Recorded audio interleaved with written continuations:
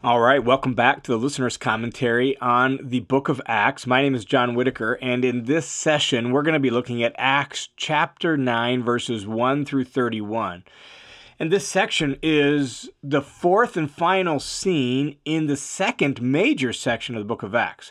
And we've called that second section, The Church Begins to Move Outward. This section began with the ministry of Stephen, and Stephen's speech in chapter 7 laid the biblical foundation for the church's outward movement.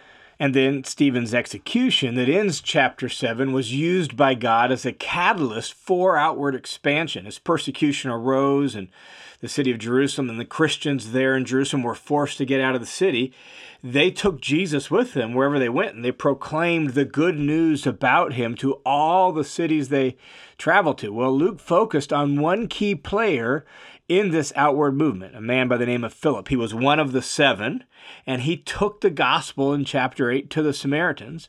And not only that, he also shared it with another outsider, an Ethiopian eunuch, who appears to be a Jew, but a Jew from Ethiopia, and a eunuch who could not fully engage in temple worship. Well, here in chapter 9, Luke now turns the spotlight on a key moment that will lead to even greater outward expansion. The key leader in the persecution in Jerusalem was a man by the name of Saul. Saul is also known as Paul, the Apostle Paul, the one who wrote a huge chunk of the New Testament. But up to this point in the story of Acts, and up to this point in Paul's life story, he's an opponent of the Christians and an opponent of the gospel. But here, in Acts chapter 9, 1 through 31, his story changes. These events of Paul or Saul's conversion are told two other times in the book of Acts, both from Paul's perspective. You can read Paul's telling of it in Acts 22 and Acts 26.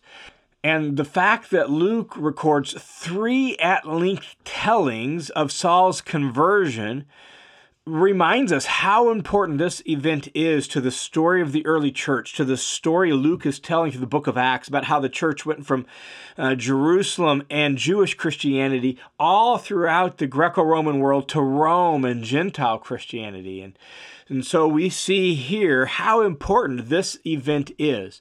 In those two other accounts told by Paul, 22 and 26, they include some extra details that Luke doesn't include here. And so if you compare all three of them, you get kind of a more complete picture of how things played out on the road to Damascus. But here in Acts 9, 1 through 31 is Saul's conversion story as told by Luke.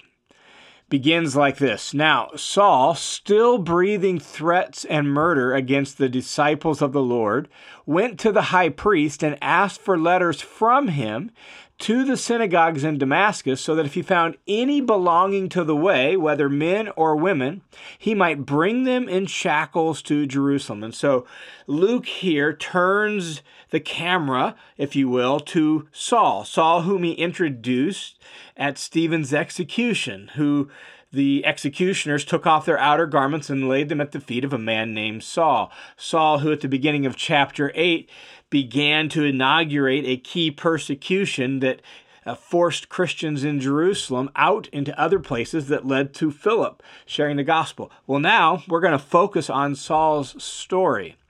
And notice that he's still breathing threats and murder against the disciples of the Lord. That phrase, disciples of the Lord, a disciple is someone who's learning how to be like their teacher. And so it's a description of the early Christians. It's what Jesus told them to make and thus to be. Go and make disciples of all the nations. And so that becomes a key title for the early Christians.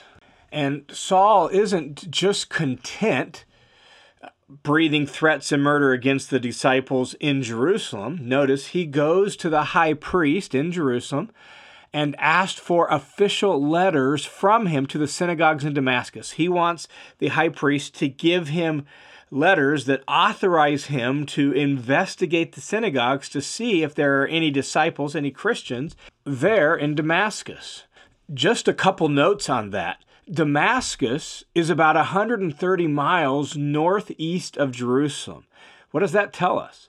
Well, that tells us two things. One, that Paul is willing to go to extreme lengths to kind of root out, to search out Christians and to bring them back and to try to stamp out the gospel. And so he's willing to go a long ways to do this. We're not going just to a neighboring town or village. We're going 130 miles away.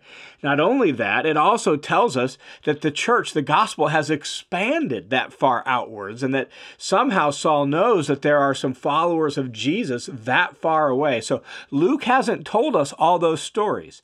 He's told us how the gospel went north into Samaria. He's told us about the conversion of the Ethiopian eunuch, but he hasn't told us how the gospel got rooted in Damascus. He told us that Christians traveled out of Jerusalem and went and proclaimed the gospel, and so that must be how it happened, but he never told us the story. But somehow the gospel is expanded by this point a long ways away, 130 miles away, and Saul now wants to go and see if he can find some of these Christians and bring them back in shackles to Jerusalem. One other note about Damascus is we're not talking about a tiny little town. Damascus is a major city, an important city in the ancient world. Really, it's a city at the crossroads. It was a very cosmopolitan city with influences from lots of different people, and it was a connection point for roads going north and south and east and west. And so it's really an important city and an apropos city, an appropriate city for God to really bring the apostle to the Gentiles, the apostle Paul, to faith in Jesus. And so Paul is on his way to Damascus, and as he's traveling there, here's what happens. Now, as he was traveling, it happened that he was approaching Damascus, and suddenly a light from heaven flashed around him, and he fell to the ground and heard a voice saying, "Saul, Saul, why are you persecuting me?" And he said, "Who are you, Lord?" And he said, "I am Jesus, whom you are persecuting, but get up and enter the city, and it will be told to you what you must do." And the men who traveled with him stood speechless, hearing the voice, but seeing no one. So as Saul is traveling to Damascus, he's traveling with a group of people. We don't know how many, but there's a group of people with him, the men who traveled with him. And so Saul is traveling to Damascus with a group of people, and as he's approaching the city, he's on the outskirts of Damascus when all of a sudden a light from heaven flashes around him. Saul falls to the ground, and he hears a voice. And the voice says, "Saul, Saul, why are you persecuting me?" This is terribly important because as far as Saul knew, he was going to Damascus to persecute Christians, to arrest Christians and bring them back. But with Jesus now speaking from heaven, saying, "You're persecuting me," this tells us and told Saul something very important, that to persecute Christians is to persecute Jesus, is to persecute Christ himself, the Messiah. Saul learned that here on the Damascus Road, that there's this intimate connection between Jesus and his people, and to harm Jesus' people is to really attack Jesus himself. Well, as Saul falls to the ground, this voice speaks to him. Saul doesn't know who it is. He asks, "Who is it, Lord?" He assumes he's having a heavenly vision of some sort, right? He's a Jew. This would make sense. And so Jesus says, "I am Jesus whom you're persecuting." And he tells him to go into the city of Damascus and wait, because he's going to get instructions on what he must do. Now, this moment here on the road to Damascus becomes a key moment in Paul's life and ministry for obvious reasons and for a number of reasons. But when Paul writes to churches later as the Apostle Paul, one of the things he says is that he's an apostle commissioned specifically by Jesus, and that he saw the resurrected Lord, as did the others. It's part of what makes him an apostle, and it's part of the way he defends his apostleship when people question it. So you can read that, for example, in 1 Corinthians 15, 5-8. Paul describes how he saw the risen Lord like one untimely born, like one born after the fact, just as the other apostles did. And so, though the way Luke tells the story here in Acts chapter 9, he doesn't mention specifically Saul seeing Jesus. He mentions Saul hearing a voice, but he obviously saw Jesus as well. And so in this moment, he has this dialogue with Jesus here on the road to Damascus.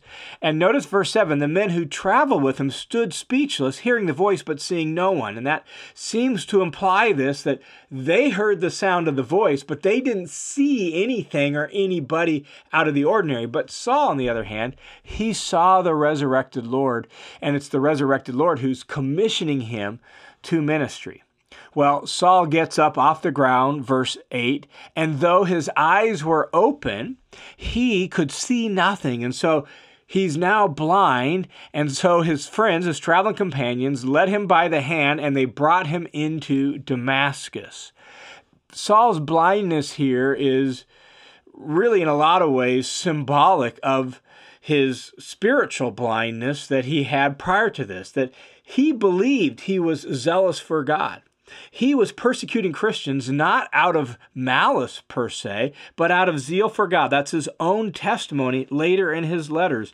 For example, he says this in Galatians chapter 1, verses 13 and 14. He says, "For you have heard of my former way of life in Judaism, how I used to persecute the church of God beyond measure and tried to destroy it, and I was advancing in Judaism beyond many of my contemporaries among my countrymen, being more extremely zealous for my ancestral traditions." Or again, he says in Philippians chapter 3, verses 4 through 6, he says that if anyone else thinks he is confident in the flesh, I have more reason. What he's talking about is putting confidence in your obedience to the Jewish way of life. And he says, look, I was a better Jew than most Jews. And here's how he describes it in verses 5 and 6. He says, I was circumcised the 8th day, of the nation of Israel, of the tribe of Benjamin, a Hebrew of Hebrews, as to a law, a Pharisee, as to zeal, a persecutor of the church, and as to the righteousness which is found in the law, blameless. And so Saul says what drove him to this moment of persecuting Christians was his zeal for God. And then after he became a Christian and he looks back on this moment, he sees how wrong he was. He even describes himself as a result of these actions. He describes himself as the least of all the saints, as the worst of sinners. And so as a Jew, he thought he was serving God. But now that he knows Jesus, looking back on it, he sees how wrong he was. And so his blindness here in this moment is really symbolic of the blindness of his zeal. He misunderstood God. He misunderstood what God was doing through Jesus. He was blind to all of that, and he was very much like ultra-zealous Israel itself, blind to God and God's work. And so this blindness here is really symbolic of his spiritual blindness. Well, they lead him into Damascus, and verse 9 tells us that for 3 days he was without sight and neither ate or drank. So for 3 days he's blind and he's completely fasting. Verse 11 will tell us that he's also praying. And I imagine that in these days, blind and confused and having seen Jesus on the road and everything that he thought he was doing right, now he knows is wrong. Jesus really is alive. The Christians are right. And I imagine during these 3 days while he's praying, he's racking his brain, going through all the scriptures he's memorized, and he's beginning to put it together. If Jesus really is alive, then that means the Christians really are right. And he's putting all the scriptures together. At least that's what I imagine him doing there in Damascus during these 3 days. Well, at the end of those 3 days, the Lord himself appears to another person in Damascus, a man named Ananias, to send him to Saul. Here's what happens beginning in verse 10. Now, there was a disciple in Damascus named Ananias, and the Lord said to him in a vision, Ananias? And he said, Here I am, Lord. And the Lord said to him, Get up, go to the street called Straight, and inquire at the house of Judas for a man named Saul from Tarsus, for he is praying, and he has seen in a vision a man named Ananias come in and lay his hands on him so that he might regain his sight. And so the Lord himself, Jesus himself, appears to Ananias and instructs him to go to find Saul. He tells him where to find him. Go to the street called Straight. This should not surprise you, but in the ancient world, a lot of streets came in at weird angles or were short or were curvy. But in Damascus, the main street through the heart of the city was straight, and thus the street was named Straight. In fact, the first century gate entering into or onto this street is still there today. And so Ananias is sent to Straight Street to find a man there by the name of Judas. His house is on Straight Street, and apparently that's where Saul is staying. And we also get noted here that Saul is from Tarsus. That'll play out later here at the end of this story. We also learn here that Saul, while he's fasting and praying and trying to figure everything out, the Lord appeared to him in a vision, or gave him a vision of a man named Ananias coming into him and helping him regain his sight and giving him the instructions he needs. Well, Ananias receives these instructions from the Lord, but his response is a little bit of hesitation. Look at verse 13. But Ananias said, Lord, I've heard from many people about this man, how much harm he did to your saints in Jerusalem. The word saints means holy ones, those set apart for you. It's a way to refer to God's people in the New Testament. So we tend to think of saints as really holy dead people who had a statue made out of them or something like that, right? But that's not the way the New Testament uses the word. It's actually related to the word holy, and it means those set apart for God. It's God's people. So I know how much harm he did to your people there in Jerusalem. And verse 14, and he's here with authority from the chief priest to arrest all who call on your name. And so word has preceded Saul to Damascus that he's coming to do this. Somehow they'd gotten word of that. Ananias has heard that. And so he's a little hesitant, like, Lord, are you sure you have the right man? Here's Jesus' response to Ananias, verse 15. But the Lord said to him, go, for he's a chosen instrument of mine to bear my name before the Gentiles and kings and the sons of Israel, for I will show him how much he must suffer in behalf of my name. And so the Lord responds to Ananias with, no, I've got the right man.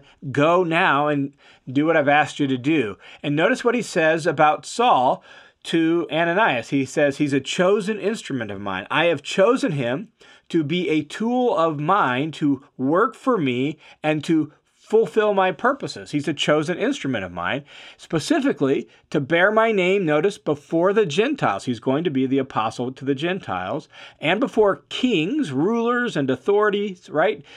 And Saul, Paul, is going to do that, and the sons of Israel. He's also going to preach to Jews as well. And then notice verse 16. For I will show him how much he must suffer in behalf of my name. That part of Saul's job description right from the get-go is going to be suffering on behalf of Jesus.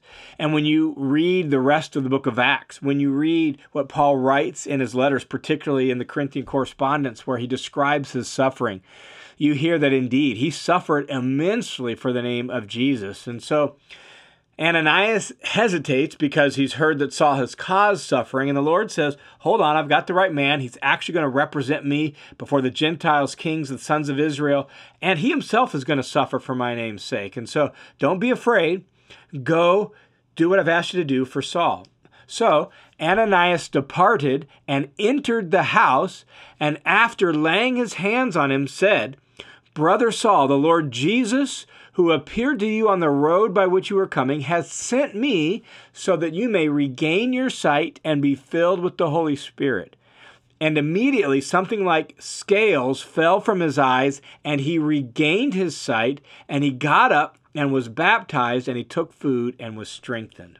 Notice two things that happen here in this moment. One, something like scales fall from Saul's eyes. So whatever the blindness was about, the Lord dramatically demonstrated that it's recovered, healed, and his eyes now are opened, and something like scales fell from his eyes.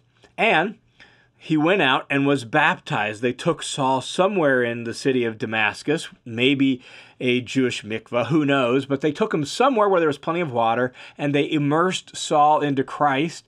And what I find so important about that is this is a public moment.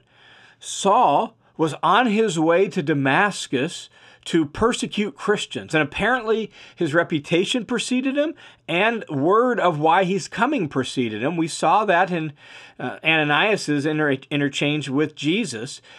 And yet Saul did not just do this silently. He didn't keep behind the scenes. Publicly, he immediately displays his allegiance to Jesus in baptism. And then he takes food and he's strengthened. And from this moment on, Saul's life is never the same again. This precipitated what I think of as a total reorientation of life for Paul. He had seen the resurrected Lord on the road to Damascus. He has prayed and fasted and sought the scriptures in his own mind during these 3 days. Here, Jesus had sent a specific individual to him, which by itself is fascinating, right? Sends this individual to him to share the gospel with him, and Saul is baptized, and his life is forever changed from this moment forward.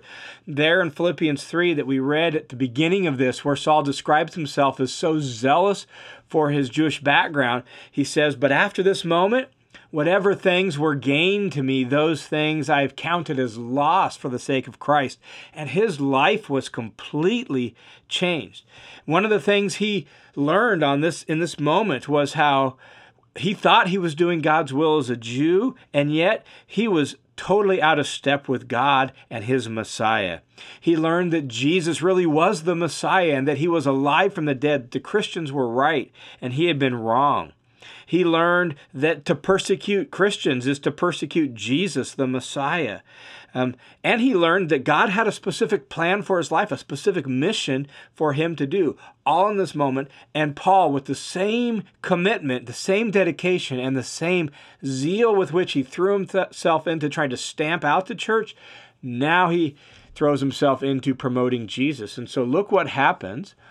Midway through verse 19, "Now for several days he was with the disciples who were in Damascus, and immediately he began to proclaim Jesus in the synagogue, saying, 'He is the Son of God.'" And so right away, Paul takes everything he knows about the scriptures, everything he now knows about Jesus, he puts those two together, and he begins to proclaim Jesus as Messiah in the synagogues. In fact, that phrase, "He is the Son of God," that phrase, Son of God, only shows up here in the book of Acts and in chapter 13, where Paul's preaching is summarized there as well. And so both here and there, we're describing Paul's preaching. It's the only two places this phrase, the Son of God, shows up in Acts.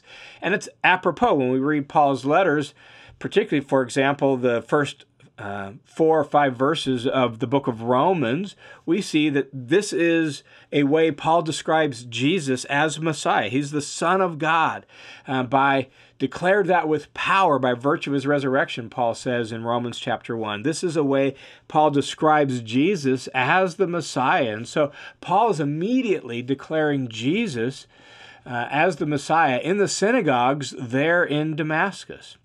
And all those, verse 21, who were hearing him continued to be amazed and were saying, "Isn't this the one who in Jerusalem destroyed those who called on this name? And hadn't he come here for the purpose of bringing them bound before the chief priests?" They're amazed at the dramatic change that someone who had been the chief persecutor is now there in their city, publicly declaring and proclaiming Jesus himself. And Saul's ability to preach Jesus and declare the gospel kept improving. Verse 22, "But Saul kept increasing in strength and confounding Jews who lived in Damascus by proving that this Jesus is the Messiah." And so as Paul continued to minister and preach and proclaim Jesus in Damascus, he would frustrate and confound the Jews because he had such an ability with the scriptures and he had such a knowledge of the scriptures. And now that he plugged Jesus into it, it all started to make sense. It unlocked the scriptures for him, and he kept showing from the scriptures how Jesus indeed was the Messiah. Now, in summarizing Saul's preaching and teaching and ministry there in Damascus, Luke kind of fast forwards in verse 23 by saying, "When many days had elapsed, the Jews plotted together to do away with him, but their plot became known to Saul." And the reason I say Luke is fast forward a bit because he's just summarizing. But when we read Paul's own account of this in Galatians chapter 1, we learned that Saul stays in at least the Damascus area for not just a few weeks or even a few months. He's there for a few years. And he doesn't just preach in Damascus. He preaches in the towns east of Damascus, what he calls Arabia, there in Galatians chapter 1. That region of Arabia almost bordered the eastern gates of Damascus at this point in time. It was not far to the east of the city of Damascus, and so Paul didn't have to go a long distance to get to Arabia, travel outside of the eastern gates of Damascus and into some of the cities to the east, and Paul's in the region of Arabia. And so that Arabian visit and ministry there in Arabia is part of what's going on here during these many days that had elapsed in verse 23. And the reason we know that that happened this way is because in the city of Damascus, the king of Arabia actually had a representative that had offices in the city of Damascus, and somehow Paul's ministry in Arabia had stirred up enough trouble that now the ruler of Arabia actually wants to get rid of Paul as well. So here in 2 Corinthians chapter 11, Paul has this passing note about this moment in the book of Acts and about this moment in his life. It says this, 2 Corinthians 11:32, in Damascus, the ethnarch under Aretas the king, Aretas is the king of the Arabians, and so he has a representative, an ethnarch, in Damascus. So in Damascus, the ethnarch under Aretas the king was guarding the city of the Damascenes in order to seize me, and I was let down in a basket through a window in the wall, and so escaped his hands. And so Paul's preaching in Damascus also included going east into Arabia, and it created enough trouble both in Damascus and in Arabia that now there's a plot against Paul that involves the people of Damascus and the representative of the Arabians. And this plot, verse 24, begins by saying, became known to Saul. So here's what happens. They were closely watching the city gates day and night so that they might put him to death. They're hoping to grab Paul anytime he comes and goes in Damascus. But his disciples took him at night and let him down through a large opening in the wall, lowering him in a basket, just as it says there in 2 Corinthians 11. And this is how Saul, escaped the city of Damascus. And now at this point, he's going to head back to Jerusalem. But remember, it's been a good amount of time. He says 3 years in Galatians chapter 1. Now, we don't know exactly how long that is because in ancient reckoning, any part of a year would be counted as a year. And so if you had 3 months, then a whole year of 12 months, and then another 3 months, right? So you're at 18 months, but that would be 3 years because you had part of a year, a whole year, and another part of a year. So 3 different years. So we don't know exactly how long, but it's been a while. 18 months, 24 months, 30-something months, right? It's been a good chunk of time since Paul left Jerusalem and came to Damascus. He was on his way there to persecute Christians, was actually apprehended by Jesus, became a Christian, and now has been preaching Jesus in Damascus and in Arabia and demonstrating that Jesus is the Messiah. He escapes a plot on his life in Damascus, and now he heads to Jerusalem, and verse 26 says, when he came to Jerusalem, he tried repeatedly to associate with the disciples, and yet they were all afraid of him as they didn't believe he was a disciple. So he arrives in Jerusalem, and even though it's been a good amount of time, they remember. They remember what he did in Jerusalem. They remember the trouble he caused. They remember the persecution he led and how so many people fled the city because of what Saul had done. And they're suspicious and they don't trust him. But, verse 27, Barnabas, Remember Barnabas? We met him in Acts chapter 4, how he sold some land, right? And well, this Barnabas took hold of Saul. He believed him. He had confidence in him. And he brought him to the apostles and described to them how he had seen the Lord on the road and that he had talked to him and how he had spoken out boldly in the name of Jesus in Damascus. And so Barnabas intervenes on Saul's behalf, brings him to the apostles. Not all the apostles, we learn again from Galatians chapter 1. Only really a few of them, Peter and John, James, right? He brings them to just some representatives of the apostles, and Barnabas tells them he saw the Lord spoke with him, and Paul talked with him, and he preached for Jesus in Damascus. And so they welcomed him. That helped him establish a connection there in Jerusalem. And for the next couple of weeks, 2 weeks, he was in Jerusalem. And verse 28 says, and he was with them, moving about freely in Jerusalem, speaking boldly in the name of the Lord. And so he spent a couple weeks there preaching Jesus. We learn that detail again from Galatians 1. And he was talking and arguing with the Hellenistic Jews. Those are Jews that speak Greek and more from a Greek background. But they were attempting to put him to death. And so here's another plot on Saul's life. And so we're early on in Saul's life of ministry and his post-conversion life, and he's already experiencing how much he's going to suffer for the name of Jesus. 2 death plots on his life already. When the brothers learned of it, verse 30, they brought him down to Caesarea.